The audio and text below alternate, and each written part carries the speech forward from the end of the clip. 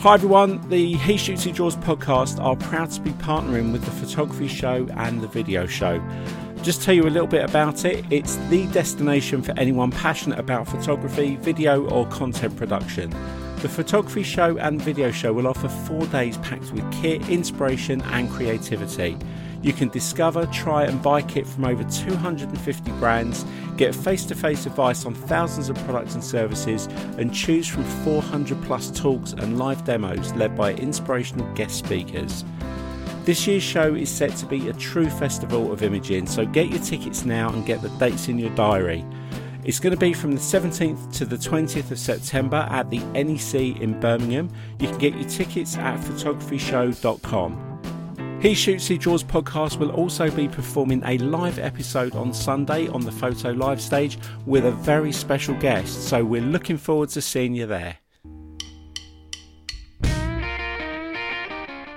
You're listening to the He Shoots He Draws podcast, the show about photography, design, creativity and more, with your hosts Dave Clayton and Alan Hess. Hi and welcome back to He Shoots He Draws. I just wanted to say a quick hello and to let you know that the episodes that you're listening to are what we call replay episodes. So these are shows that we'd recorded in the past in our back catalogue, and we just wanted to re-release them because we think A, they're really interesting. Also, they're kind of connected to the photography show which we're partnering with, and we'll be there from the 17th to the 20th of September, as you heard at the ad at the start of this.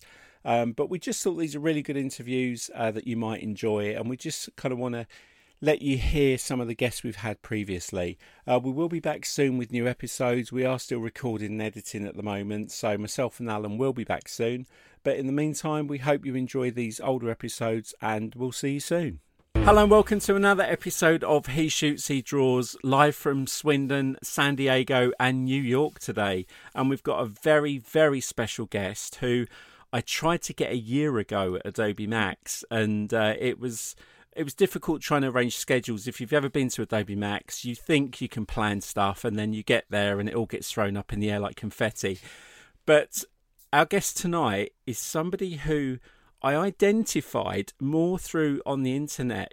She came up on an Instagram feed as a recommended, and I thought, I like the name because my daughter's called Elise. So that was the first thing that kind of stuck out. So I had a look at her work. Her name is Elise Swopes, and she's an amazing photographer, one of the most creative people I've seen in the past year of looking for guests and photographers. So welcome, Elise. Thank you for joining us. Oh, thank you for having me. That was such a kind intro. Thank you. If I could just have you intro me to everything else, that'd be nice. I would appreciate It's a British that. thing. We're polite. Yes, I know the voice, everything all together. It's a whole package. I appreciate it. Oh, no. Well, thank you for being on. So for those of you who don't know Elise, if people walk up to you in the bar and they say, hey, who are you? I'm Elise. What do you do for a living? What's the stock answer you give? Ooh, I like that. I would say, well, my first, if we're together in person, I'm gonna show them my Instagram because I'm more of a visual person. It's almost difficult to describe my art, but when I can, I'm gonna say I use my iPhone to leverage brand partnerships with tons of companies and agencies all over the world. I've traveled all over the world. I create videos, still images. I'm a model too in my own images. So it's been a fun process. I've worked with Adobe, Adidas, over 150 different brands and agencies at this point. I've always almost forgotten like who I've worked with, like Google, and I mean Wow. it's across the board. So it's been a fun ride. It's been a long many years. I was going to say you're probably looking at coming up to 10 years doing it, I think. Because I just watched your talk on Adobe Max. So for those that haven't watched it yet, go and watch Elise's session on Adobe Max because it really, really is good, especially if you love mobile photography, mobile editing, and you are growing up in this world where we have become more mobile and less like sat at a desk in front of an iMac or a computer. And your Instagram is amazing. I mean, it's so creative, and it's Thank you. it's such a varied mix of kind of your brain spilling out. Yes. It's like your thoughts leave your brain, go into a phone, then through like some editing and out into Instagram. And Correct. It's not just creative, it's inspiring as well, because Thank you. it's like you said in your talk, you're turning your thoughts into images, and then obviously there's stories behind some of the images, like you've got the whole theme with the giraffe that you did. But I think this is modern day photography. So a mutual friend of mine and Alan's, a guy called Joe McNally, he's been shooting for years. I think Joe's just based outside of New York, isn't he, as well, Alan? And Joe's been shooting for National Geographic and just everything and everyone. He's had a great career, and yet his most viewed photograph is a picture of his feet that he took at the top of Burj Khalifa. And he said, I've been doing this all my life. Yeah, with his iPhone, and his most viewed photograph is a picture on Instagram. Right. So how have you found, has Instagram been the thing that's kind of helped your career, helped the brand work and being seen? Absolutely, 100%. And it's that story is pretty similar to many of my most successful posts. You don't think that people are gonna love it, but they do. And then when you post your most loved thing, no one likes it. But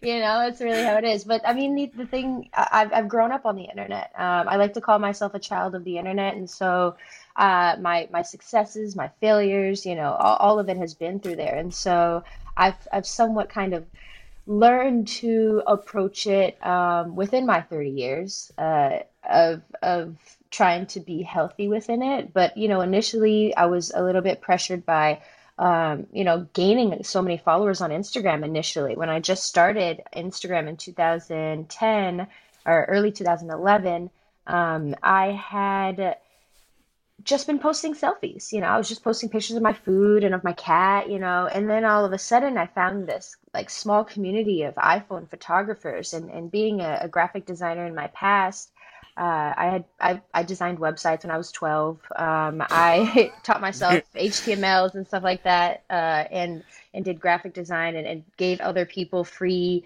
designs and graphics at that age. And so using that kind of mentality, I decided to kind of use that in Instagram. And so it kind of changed and shifted things and went the surreal route. And so I started using all these different apps that were, people had no idea you could do the things I was doing with. I was using like painting apps to meld and layer different graphics and stuff like that. And so eventually Instagram made me a suggested user. And a suggested user at that time is someone who is basically gaining thousands of followers a day because you're on this list where people are signing up and they see your face, and you're kind of the basis of what Instagram should be. I mean, that's what Instagram is making this list for, is to kind of inspire people to think outside the box of what you can use Instagram for. You can be an artist. You don't just have to post your life. And so that in itself made me really accountable. And, having thousands of followers a day, you got to take advantage of it. And so that's what I did. I just wanted to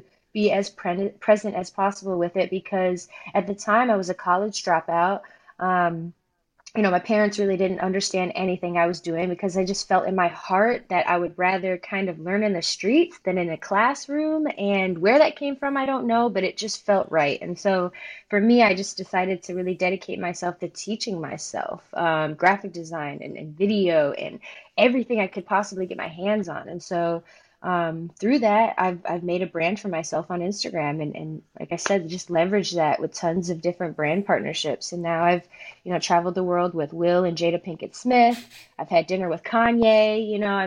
It's very interesting stuff. So you can't, very you surreal. never really, it's very surreal, just like my artwork. And so you don't imagine that as a broke college dropout with nothing to your name but a broken iPhone 4, but thinking of that now, that's where my intention is just to teach people and show people that you don't need all this expensive stuff to create for yourself. You can use these free apps. You can use these free platforms to build a brand and a business. And look, and also as well, I guess the pressure kind of grows, because in the beginning, like you say, oh, picture of my cat, picture of my breakfast, picture of me. Now you've got 280,000 people watching you. You are now an Instagram inspiration. I don't like the word influencer so much, but you're an Instagram inspiration. But you are influential. Now, do you kind of feel a bit more like, I have to be more careful what I'm posting, and obviously because you've got brand partnerships, you have to line up with those? But I mean, the pressure.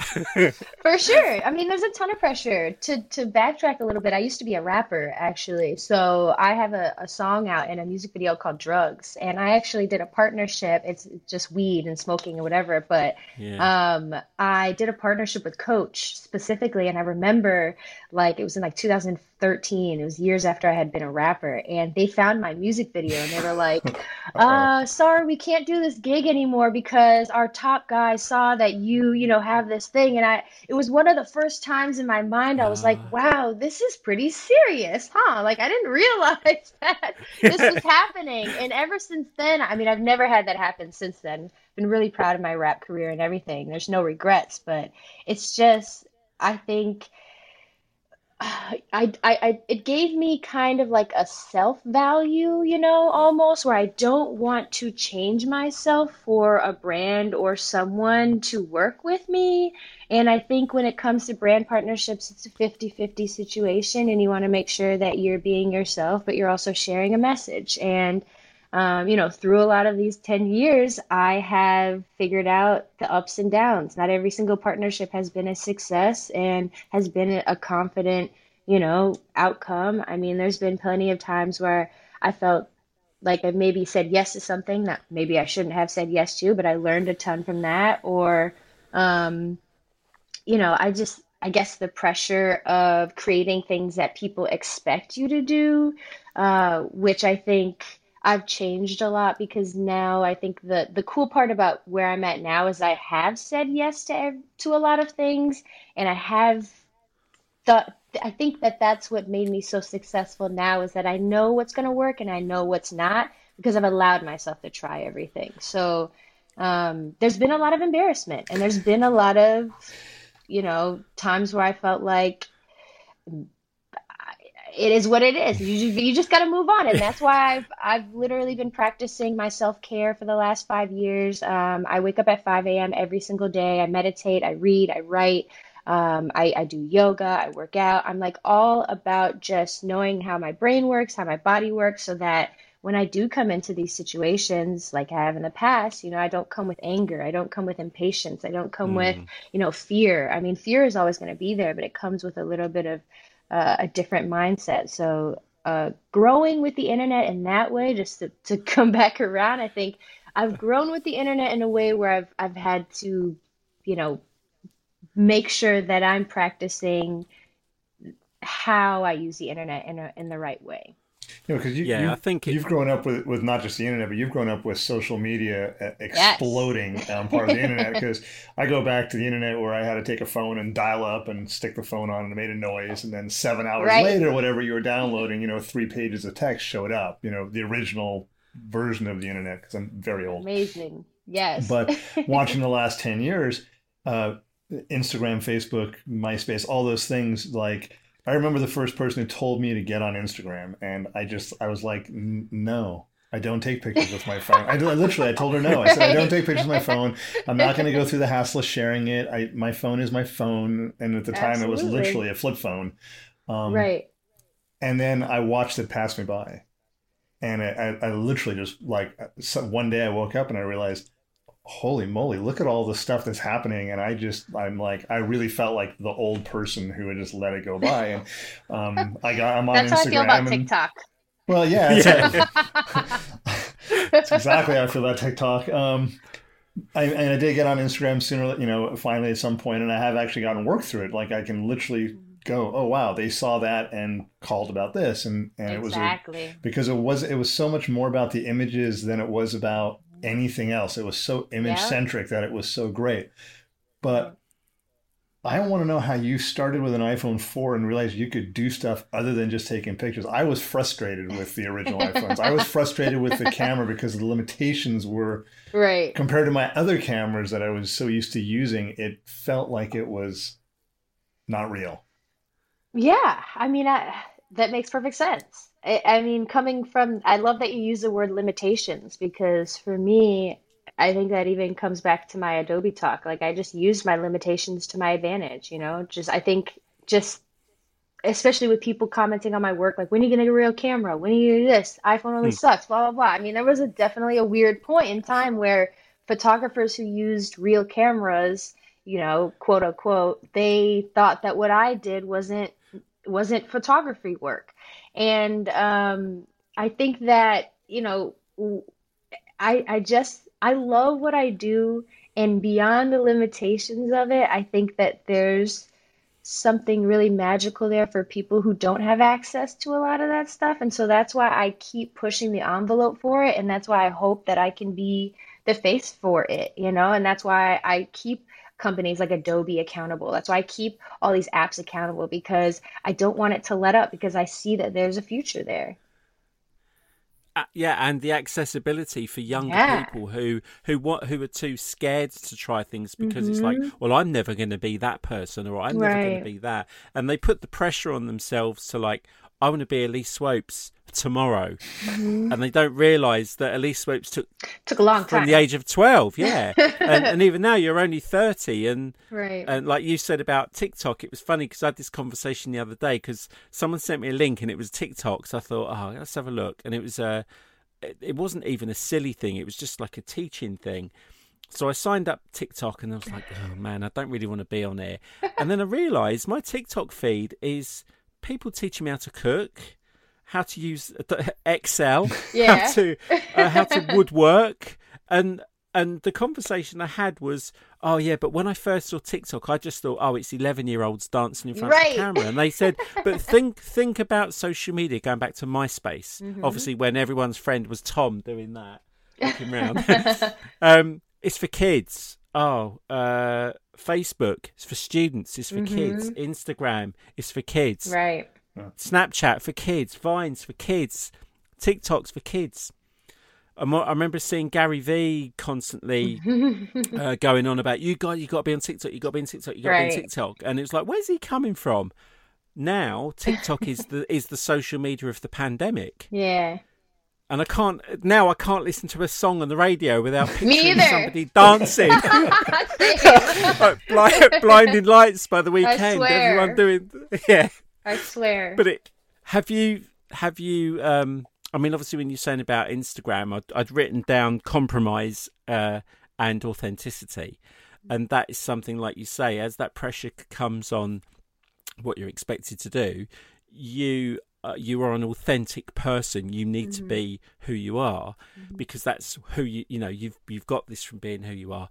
And the compromising of, okay, I've got to satisfy Adidas, but I've also got to satisfy Adobe, and I've got to Right. satisfy these, and you get that thing where it's some marketing exec is going, yeah, get Elise to do a giraffe with a Rolex hanging off its neck, and you've got to kind of go, okay, well, you know, there's a payday here, or there's me being me. Yeah. I think that's it must be a tough conversation where you have to be, look, that's not who I am. It's definitely a tough conversation. That authenticity starts in the gut, you know, it starts in that weird instinctual feeling. You're like, nah, I don't think I'm gonna do that. And I've had a couple emails this week just like that. You know, you just kind of be like, well, you know, the cash is there, but I mean, how do I feel about it? Are the feelings there? Are the emotions there? But I also, you know, you know, he was talking about treating Instagram like her portfolio. I think that that's exactly what I've been doing too, is being really individualistic about my projects and my posts, and my approach is sometimes people will ask me, you know, like, what's your Instagram theme? How does everything fit so well together? Well, the reason why it fits so well together is because I just love everything I do. But I also think that in each project, I treat it like an individual project, and I just treat it so that it's not so much that I have to appease to everyone or everyone that I've ever worked with or everyone that follows me. It's just that I'm trying to get this idea out and make it successful and then move on, because there's going to be someone or an agency or a brand out there that thinks that idea or whatever that is interesting. So I don't want to limit myself to exactly what people expect from me all the time, or what brands expect from me, or even what I expect from me. So I sometimes like to challenge myself in that way to kind of say yes and figure it out later, because there's a ton of projects that I have done that I mean, especially when I flew to the Maldives with Will and Jada Pinkett Smith, you know, I when they asked me to film the TV commercial or the water commercial for her, I was like, I have never shot a commercial before, and I didn't tell them that, but I said yes, you know, and I learned and I studied and I practiced like all before then, and that's how my whole career has been. Is it's not about knowing exactly what you're going to do right when you step in. It's just about being present and aware in that moment so that you can bring your best self, so you can, at least be confident enough to do and accomplish it. So that's really my whole approach at this point. Yeah, I like that energy. I was talking to a designer tonight. I said, I wish I could harness the energy that I have running through my veins when I'm right at the end of procrastinating and I have to hit the deadline. If I could capture that last hour before the deadline and take all of that and be like that all the time, I would be an absolute machine. I swear. But it is that, the preparation and planning. And one of the things that I know you highlighted in the Adobe Max that we talk a lot about on the podcast that often leads to work are personal projects. Yes. Is that you do your own thing, which allows your personality to come out, and then someone identifies with that and they see an opportunity, and then you're able to still keep your project going. Exactly. But that relationship enables you to think outside the box, to think, okay, where can I push this in that direction for that? And your Instagram, one of the things I like about it is when you see artists who have a style or a look, you can tell their Instagram is curated very. Yours is very eclectic. Yes. I mean, yours is you. Yes. It's like 1 minute it's a scene, 1 minute it's a giraffe, 1 minute it's you. It's a building. It's so good that every picture makes you stop and have a look and go, good. I wonder what that's about. I wonder what that's about. I wonder. And that's the thing I love that I like getting lost in Instagram. That's is cool. When you find a really good feed and you go, oh, I wonder where they went. I wonder how they did that. I wonder how. It's like with Casey Neistat videos. I love you've just done a 5-minute video about your new skateboard, but what I love watching with his stuff is how he edits. Yeah. He's cool, man. So talking about the mobile, obviously you're creating on the devices. You started on a broken iPhone 4, and obviously we're now just about to see the 12 Pro Max release this week, which I'm sure you've probably already seen. Yeah, I've got it the countdown. How have you found the evolution of the technology alongside the evolution of your creativity? I know it sounds like a really that's a bit of a question, but the technology does change the way you shoot. You can do bigger pictures now than you could with that 4. Right. Look at the apps now. So I remember someone saying, why can't Photoshop?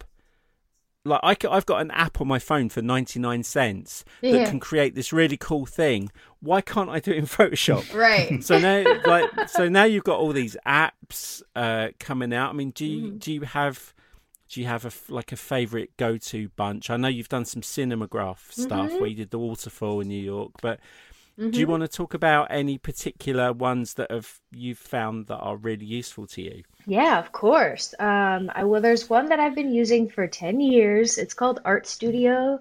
It's basically like a Photoshop for the phone. It's pretty ugly looking, I'm not gonna lie, but it does the job. So there's 2 versions. There's an old version and there's a new one. I like the old one. Some people like the new, some people like the old, but I like the older one. And it's been my backbone. It's been my ride or die. And it'll allow you to do whatever you want as far as layering and masking, but there's limitations, unfortunately, with how many layers you can do, with how big your file size can be. And that is something that has held me back somewhat in not many cases, but in certain ones. And I think the cool part about what Adobe is doing lately is building apps that have unlimited layers, which is absolutely unheard of.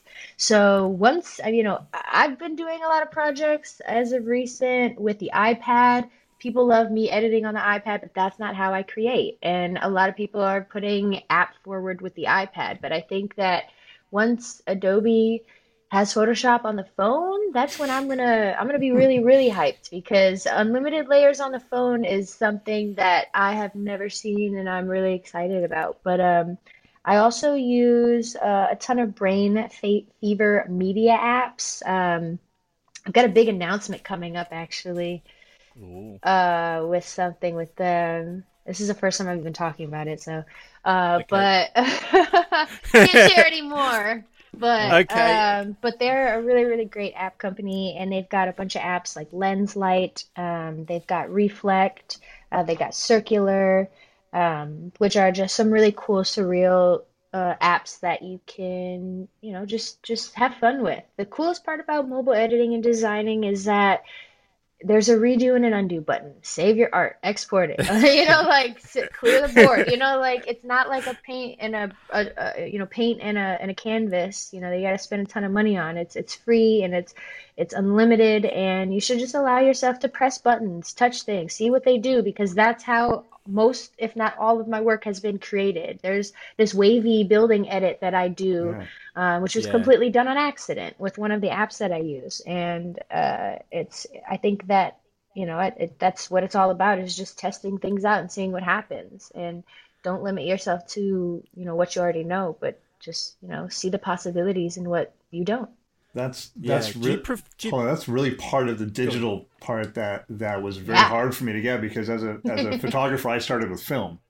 And with every Yes. frame I took, there was a cost involved. The literal, like, this is going to cost me money every time I press Right. the button, because it costs for Yep. film, it costs to develop, it costs to go to the darkroom. All those things really cost. And the big advantage about digital when it first came out, was that you could just do it a million times. It didn't matter. There was Exactly. no, like, once you bought the damn thing, it was like you could really just keep going.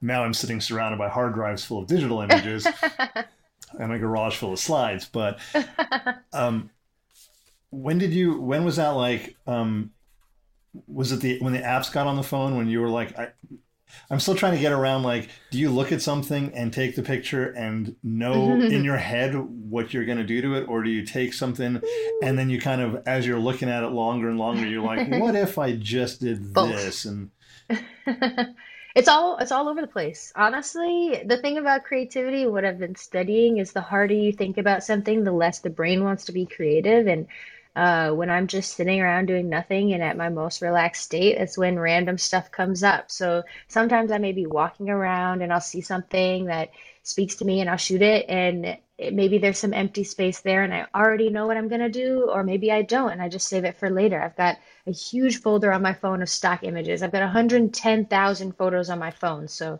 if that tells you anything. I've got 70,000 on mine, and when I Yep. tell people that, they're like, "What?" So yeah, but if you went through it, you'd go, "Why did you take a picture of that?" It's like, I don't know, but it was a really cool texture, or Exactly. it was a letter on a sign that just had a really cool drop shadow, and I'll come back to it, and quite often I'll go back through my phone and forget the stuff I've taken, Yep. and I think, I can do something with that. Yes. And then pull it back in. It's Exactly. great. And Exactly. it's all there. It's all there in your hand. It's That you can be on a perfect. train, a bus, and think, just the next 30 minutes, I'm going to pull out an image and try something. I wonder what would Exactly. happen if I clicked on that. Exactly. Exactly. Do you, See, that's most of the time, but other times I'll be like, oh, I haven't done an edit of a giraffe in a while, or I haven't done a waterfall or whatever. I will go out and look for certain scenes and certain scenarios that will fit that. So it just depends on what's happening. do you prefer the limitation of keeping to the phone rather than, like, because you can go to a 12.9-inch iPad Pro, Yeah. it's effectively sat in front of a laptop. So do you Yeah. prefer kind of, no, It's no, so big. I'm staying with the phone because I like the kind of restriction, but Yes. also the more compact, the more creative I can be with it, because I can really push it. Exactly. I think, I mean, I'll be 100% with you. I'm uncomfortable almost editing in Photoshop for desktop. That's how far along I've gotten at this point, where I am 100 million% more confident with editing on my phone than anything else, because it's just second nature. It's how my hands work, my fingers work, everything about it. It just makes sense. Even when I pick up a brand new app, I could figure it out in a second, because it's just the way that it's built and the way my hands work and the way that I've created my mindset with mobile. But sometimes when I'll get on my computer, I'm like, how does a mouse work? Like what? Like, because I'm just so used to using my hands as my tool brush. And even with the iPad, it's just so big, and I can't, I'll hold my phone up right now. I know people can't see it in the podcast, but when I'm holding my phone up, I like twisting it and turning it and moving it upside down and getting and zooming and stuff. And I can't do that with anything else in the most comfortable way. And so that's the biggest plus on phones to me. Yeah, I saw something this week where somebody was talking about the way you hold your phone, and the way we consume. So back in the day, like we used to be, you can't see me, but you hold your thumb and your finger up and say, "Give me a call." Now people do that. They pretend they're holding up a rectangle. It's like, "Oh yeah, give me a call." And obviously we turn it sideways to watch video. But I was watching a UK guy, Jeremy Lynch, who was also at Adobe Max, and he was talking about how now the way people consume TikTok, more people are recording video in portrait than landscape, and then it's the timing of it. It's like now people are so creative in 1 minute, and Vine was 15 seconds, and so I think it's cool that mobile world is not only like Alan would go, prepare for a shoot, go to the local, because Alan shoots for the San Diego, it's called the Pechanga Arena, or it was sports arena when there were concerts, sports That's arena, cool. and you put in all that preparation, whereas now it's kind of that quick instant. I've got to be creative in 15 seconds. I've got to be creative in 1 minute, and man alive, there are some amazing content creators who are churning stuff out in 1 minute that's more interesting than a whole series of a TV show. I know. Isn't that unbelievable? I mean, even for me, especially as a creative who likes to sit down, conceptualize, study the brand, study the history, study what my purpose is, and then give myself some breathing room for creativity. Sometimes it breaks my heart when I see someone post a selfie and they're like, hey, hashtag ad, and I just conceptualize this entire thing, and I hired a video team and all this stuff, and they're just kind of like, why am I even trying? But at the end of the day, I think it's the long term for me, to be honest. It's how my soul feels. It's how I just need to make things right. And I can't just, I can't just put stuff out that doesn't just an actual purpose or intention behind it. How have you found, obviously now that you've done this and you've probably had your more fame over the last 2 years, that I've been looking at your work. You're now in demand, and now there's more eyes on you. How have you found adapting to? Because I started teaching late. Alan's also been teaching at events at an event called Photoshop World, and this is my first Adobe Max. Getting up on stage and talking to people you don't know can be really scary and daunting, and now you're probably doing radio interviews, TV interviews, live events. How did you find that transition? Because you're young and got a ton of energy, so that kind of helps anyway. It does. I'll be honest with you, I've always kind of been somewhat of a ham since I've been a kid, so it's not that surprising. I've always been in front of the camera. I've never been shy. I used to do talent shows and stuff like that, dancing in front. I mean, I had the same amount of followers that I have on Instagram. I had about friends on MySpace. So I was selling MySpace layouts. I was building a brand for myself. So either way, it was the internet or something else. But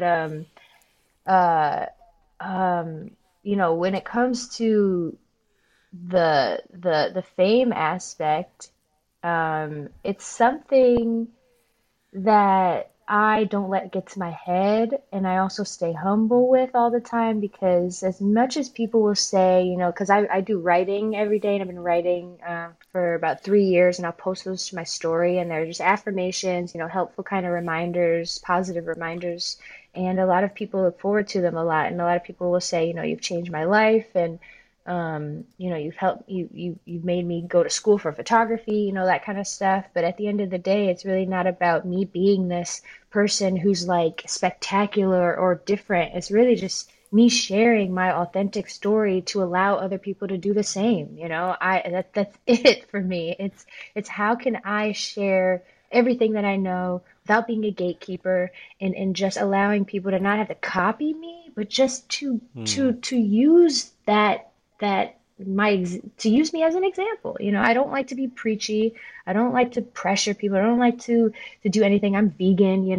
I there's a ton of stuff that I don't have to be like yelling about all the time. But I think the best thing for me is just leading by example through my podcast, through my writing, through the way that I work, through the way that I do things, so that people can be kind to one another, to be kind to themselves, because that's how this world is going to change, by not all the other outside stuff, but just starting with who we are and how we treat other people.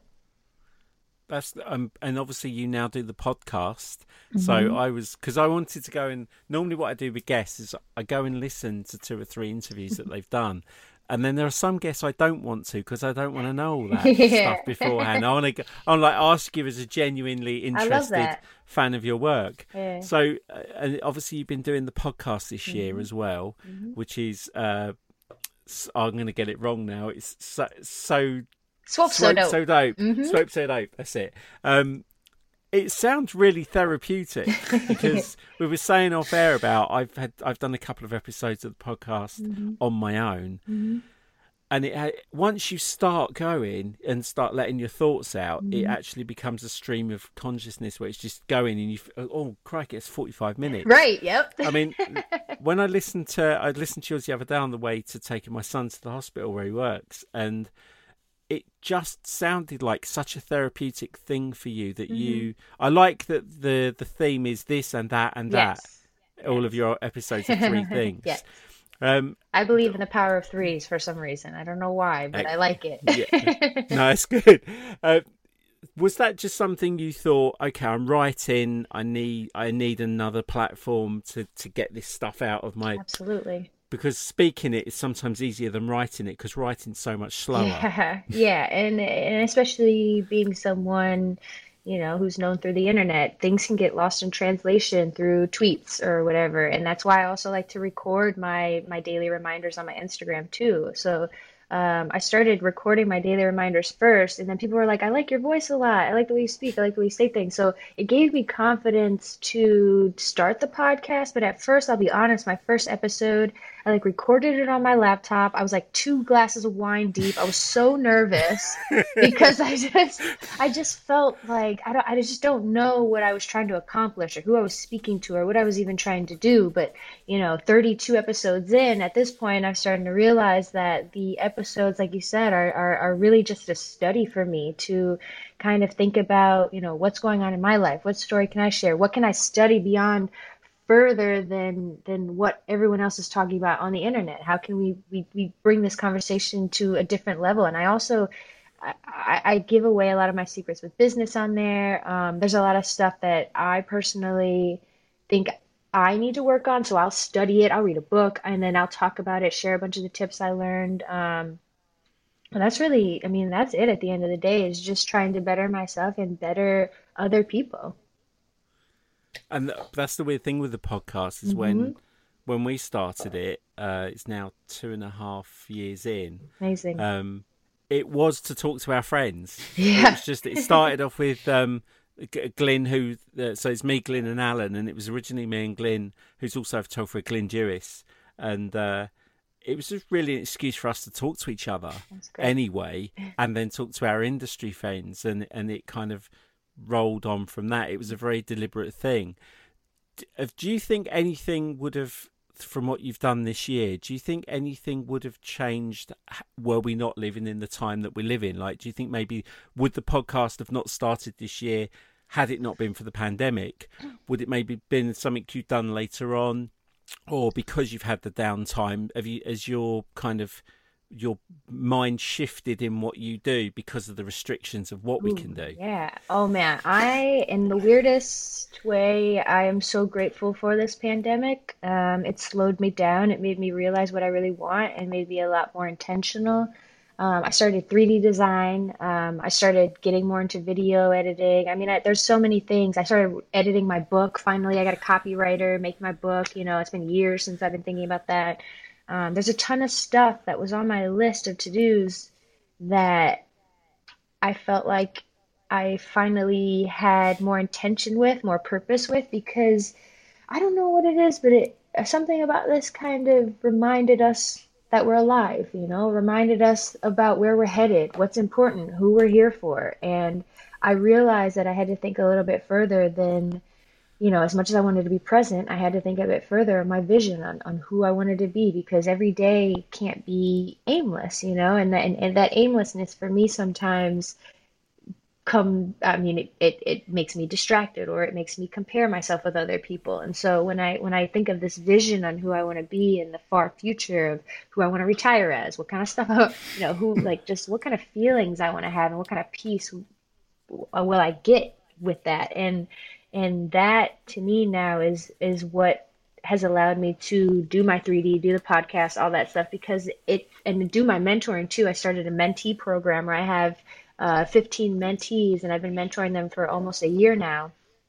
And that kind of stuff is that's it. That's it for me. That's what's going to get me to that vision that I want to get to. And it's not about, doing stuff that's popular anymore. It's not about, keeping up with whatever, just because it worked for someone else. It's really just about building the foundation for my vision and my building, Yeah, I noticed the thing with COVID, speaking to guests and speaking to my peers, is that you're right, everyone was like traveling at 1,000 miles an hour every day and not really kind of looking around. They was just always looking forward, always going forward.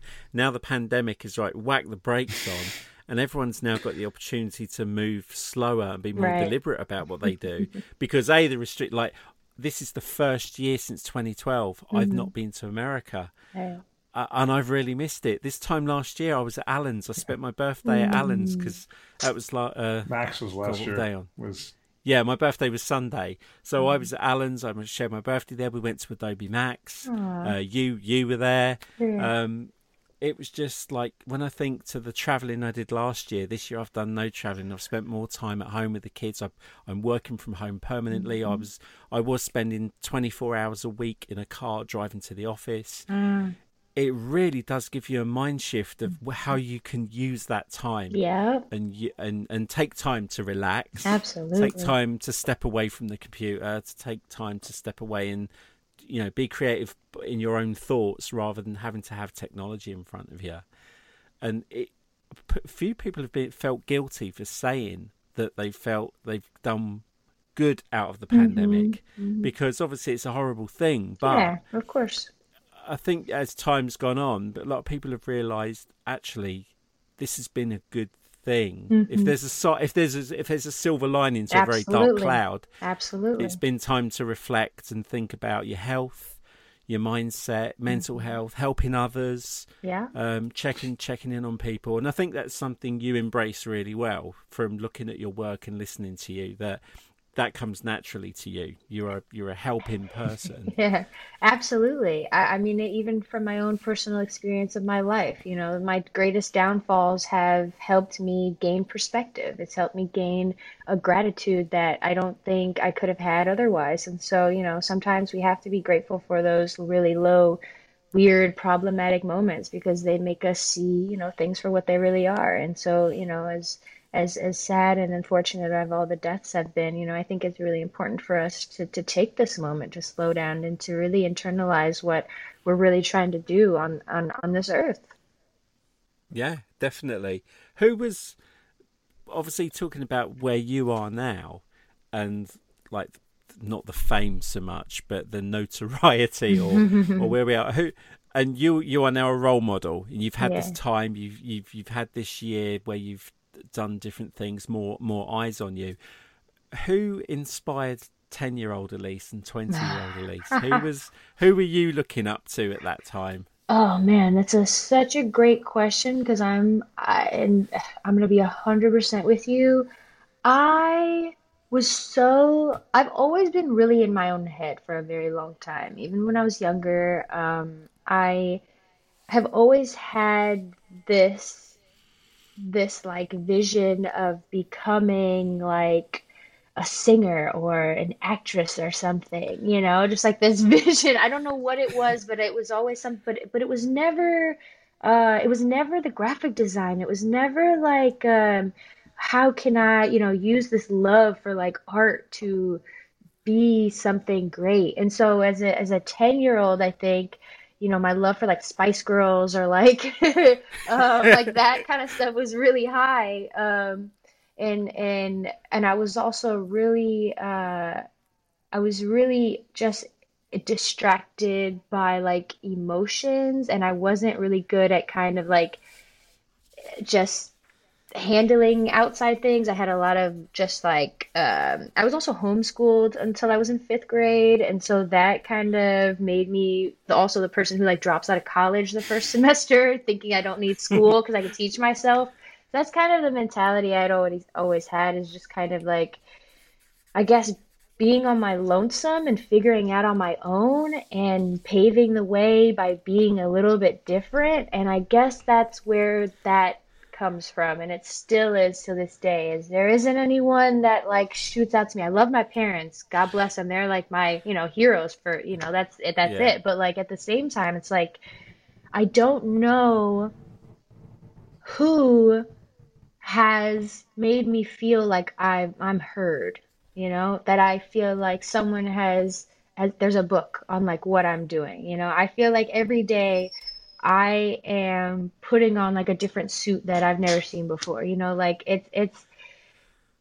I think that I am always in a competition with myself to see how much further I can push myself to study and to educate myself and to push the boundaries of what's not expected. And I guess that's where a lot of what I do comes from. Is, I mean, there isn't much inspiration behind it as much as there's motivation to just move past the mistakes I've had, the failures, the mess ups, the mistakes. I just kind of always look at those things in a positive way somewhat and recreate it and use it to my advantage.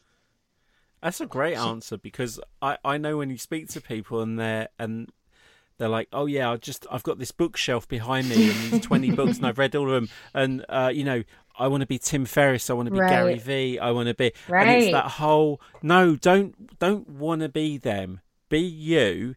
And you can draw from those things to help guide you along, like having the lanes up at the bowling alley. Yes. You be the bowling ball, and you keep an eye on that. But let Tim Ferriss and Gary be the bumpers back in. Yes. Oh no, you're going off. Here's a good bit of advice. Be that person. And I think it's good to kind of be brave in it. I know the word brave and heroes are kind of overused, but I think it's good to be brave to stick to your own kind of thought process. Like, this is who I want to be. I don't want to be distracted by the noise. I was going to ask you about, because I've written down education, and I'm glad you got onto that, because I'm traditional old school. I went to school. I left school at 16. I went straight to worked for my dad in an engineering factory. Education today, like you said, you were homeschooled, you dropped out of college. Personally, I think, now my 2 girls are at school, they're 11 and 12. It's really weird seeing what they're still taught. And when you look at a 12-year-old, a 4-year-old's a millionaire on YouTube unpacking toys. A 12-year-old's a millionaire, owns a business, and there's YouTube influencers, Instagram influencers. There's people creating content on Twitch. My daughter watches somebody who plays Minecraft, Dan TDM, and he's worth like $17 million. None of this gets taught at school. None of this stuff, and yet this is what the kids, they're not leaving to be a lawyer, an accountant, and a secretary, and because that's not the world we're in. Of course, there are still those jobs. Yeah, of course, and it's because their parents and that inspiration behind. That's a whole another conversation. But absolutely. So when you get asked about when some kid asks that question, should I drop out of college? The hardest question in the world, because their parents are going to be very, Elise, who do you think you are telling my kid?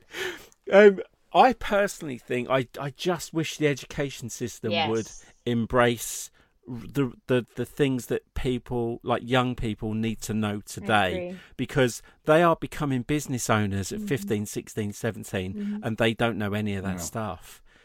And they're not teaching it at school. They're not teaching it at college. No. And a lot of people, when you speak to them, they say, well, I'm self-taught. And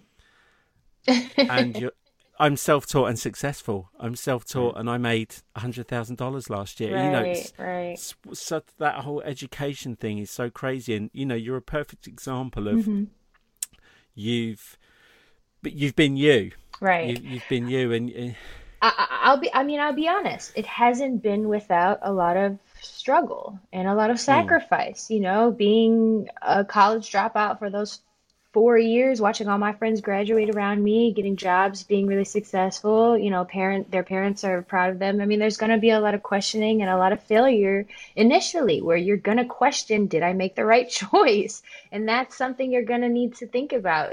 I mean, that's what I tell people, at least, is, think about what's going to be worth that struggle, and think about what you're going to need to prove to people. And that's it at the end of the day. I think education is necessary in certain forms, obviously lawyers, doctors, all that kind of stuff, but the system needs to be changed. And that's why I was homeschooled until I was, at that age, because my dad's a teacher. He taught me at home, and he's still a teacher to this day. He teaches kids with behavior disorders, and he's so patient, so understanding, and believes that the system is absolutely corrupt and broken. And I believe the same thing. And that's why he, takes it into his own hands to make sure that kids are educated in the right way. And I think we've got a long way to go when it comes to educating about, mental health, about how to pay taxes, how to build your business, how to take care, self-care, just all types of little things here and there that people aren't really taught beyond learning a science experiment or F equals whatever. It's like, you got to learn that stuff the hard way, unfortunately. And that's what I think a lot of those years were for me, was learning the hard way. And it's not going to be easy, choosing your own way whatsoever. So, school or not, you're going to learn what works for you and what doesn't. And, I would never say that someone shouldn't go to school. I just think that people should absolutely trust their gut and listen to their gut, because that's the long term. All the other stuff is really short term to me. All the pressure, all the things that people expect of us. Expectations to me are short term, but your goal, your heart, your instinct, that stuff is different, and that's what's really going to make you last. And so, like I said, there's gonna be a lot of struggle and a lot of question and a lot of broke, but and a lot of different random jobs to say yes to. But that's what's gonna get you to that place of trusting yourself and believing in yourself, because you're the one who's gonna need to be consistent and accountable through all those questions and concerns. So, you need a willingness to learn rather than a sense of entitlement as well. Yes. And that's something you see a lot of, is people like, I want that thing over there. See? Ooh, this is important, because I actually talk about this, because I realized, there's a ton of people I came up with on Instagram who we were all in the same suggested user list, whatever. And sometimes, when it came to a lot of the situational things with hashtag ads at first, like I said, I used to say yes and figure it out later. So there's a lot of projects I say yes to that a lot of my friends on Instagram who were suggested users as well, who would have said no to it. And I think a lot of people almost limited themselves in a way because they didn't want to humble themselves to learn or to be different or to step outside the box. And I mean, a lot of them now, not to say that, it's they're unhappy or whatever, but a lot of them, they're not in the influencer space. They've taken, 9 to 5 jobs. They've changed the way that they think about their artistry, what they could have been, because they were almost so like cocky and ego driven and who they thought they were, who they could be, but like for me, I was always like, not so much I'm nobody, but I was nobody. Like, and that's how I always began with it and started with it and that's how I still am, to give myself the opportunity and the possibilities. Yeah, if you were stood in the middle of a desert or a jungle now, you're nobody. We're only like within our bubble, within our circle. Like if I tell my mum about Aaron Draplin, she's like, who? But if I say to her about Sammy Davis Jr., she's like, oh yeah, I know everything about him. Right. But yeah, it's like within our own industries, within the circles that we mix, it's we get those little wins where you get asked to do something, you get asked to teach, you get asked to be something, and it is a nice feeling. But you do have that thing of, well, who am I? Right. And you're special. Always be confident in that, man. Every opportunity is the time to present yourself. The present moment is all we have. Now is it. That is it. That's all. There is no future. There is no nothing. And so just take advantage of where you are, because that's life. That's what's going to bring you to your next step.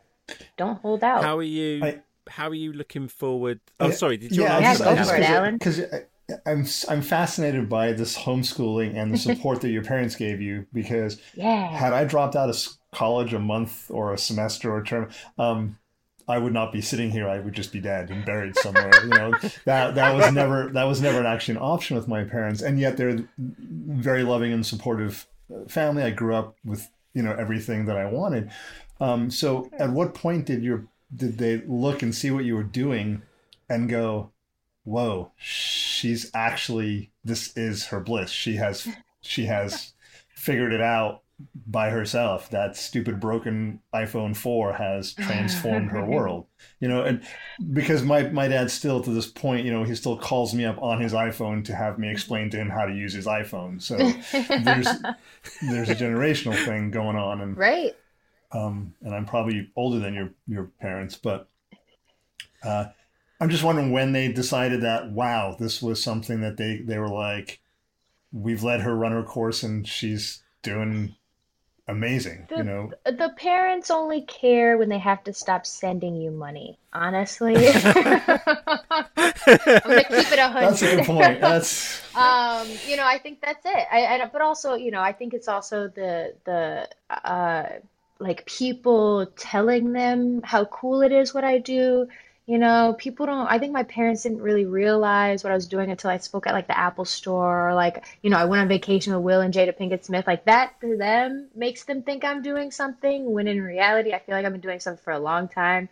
But sometimes, that's just how the world works, is you just have to understand that people are gonna just think that you're doing something, I guess, when there's some kind of attachment to like worldly popularity. But that's not how I consider my success. My success to me is my peace when I wake up every morning. And my parents have seen me be completely unhappy. They've seen me I'll be completely transparent. I've been to a psych ward. I had a situation where I was super addicted to Adderall, and I was prescribed to Xanax and Adderall, and for my anxiety and depression or whatever, and whatever else I was dealing with, and I got carried away with it. And so I had a situation where I was just so depressed and like suicidal and just weird and not myself at all. And I think that when your parents see you in such a difficult mental space, all the business and all that stuff, it doesn't really matter anymore. And when you get to a place where you are super healthy, where I am now, I think that's the most important to them, is seeing that my business is good by the way that I'm healthy, And so they've seen me be successful and unhealthy, and that really wasn't worth it. And so now it just feels good to feel good more than anything.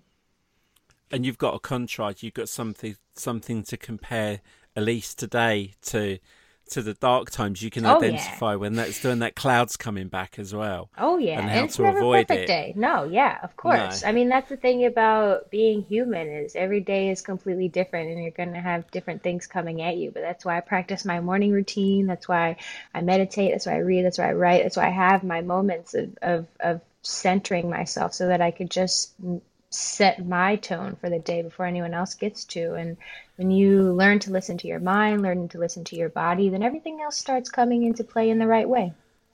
That's awesome. Cool. Well, we've had you on an hour. I don't want to take up more of your time because I know you're very busy. No I just wanted worries. to sort of say, obviously, 2020 has been an unusual year for everybody, and the way, like you've just described, how you go about your day, about you.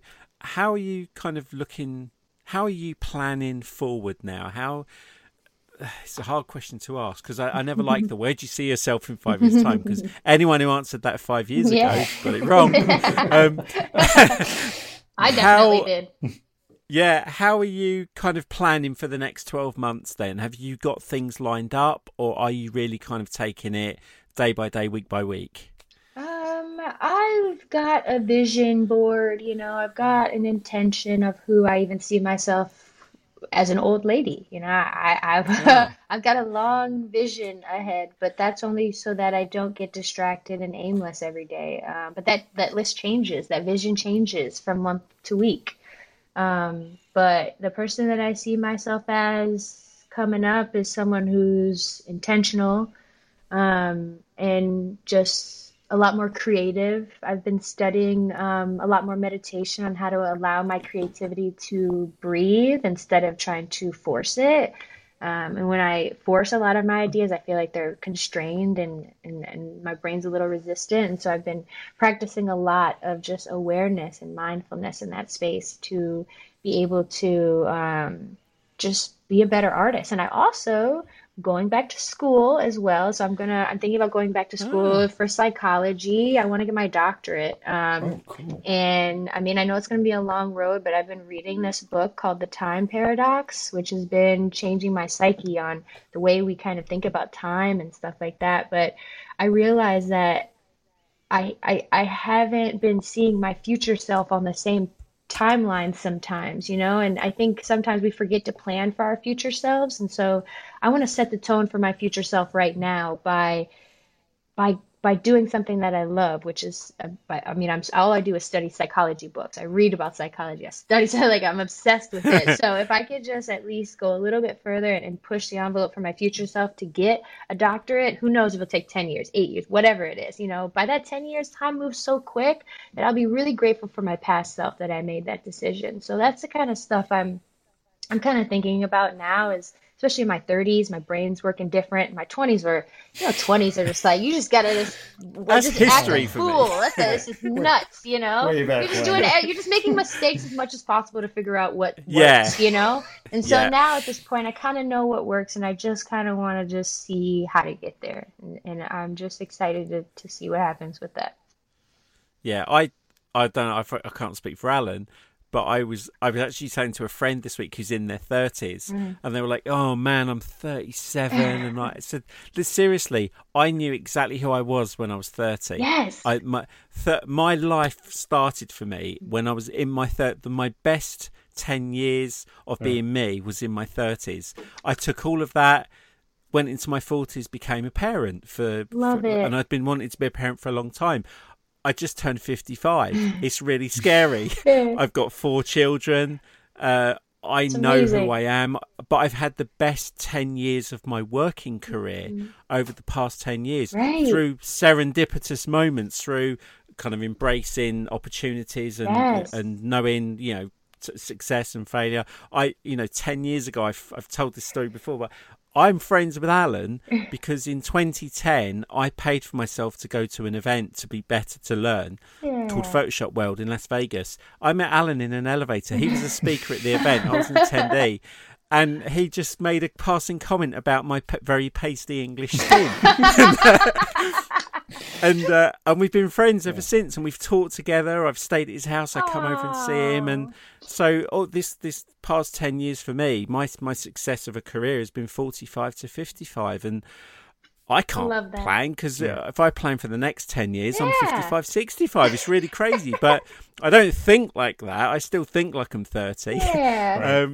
So it's nice that we are now in a world where, like you say, mental health, responsibility, caring, like helping people. It's such a different world now that I think we can't afford to get it wrong to help each other because we've got such an opportunity to communicate. And I didn't want to talk about politics on this, and we won't, but I just wanted to say on the day of recording, it is November the 4th.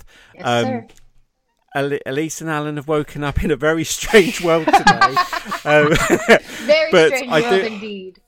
Yes, but I do hope that whatever happens over the next, 12 months or 4 years, I wish you all the success. I'm going to be following you. I hope we can meet in person at Adobe Max next year, because I'm pretty sure you'll be invited back. It'd be great to meet you. I'm going to be following you. I'm going to put all the links to all your stuff on the show notes. It's been an absolute pleasure speaking to you, Elise. You're still one of my favourite photographers because you share your name with my daughter. So. Sorry, one quick question. Why are you called Elise? Where did it come from? Oh, my dad's name is Ellis. So they thought Elise would be kind of similar. That's very cool. So my Elise there's a film called Somewhere in Time with Christopher Reeve and Jane Seymour, and it's based on a book. I can't remember the book, but Alan took me to the hotel in San Diego where it came from. But basically, that's it. This guy is able to go back to. This old lady comes up to him and says, like, it's you. And he finds out who it is, and it's this actress called Elise. And he's able to travel back in time through a state like meditation. Right. And he goes back in time to meet her when she's younger and falls in love with her. That's tripped out.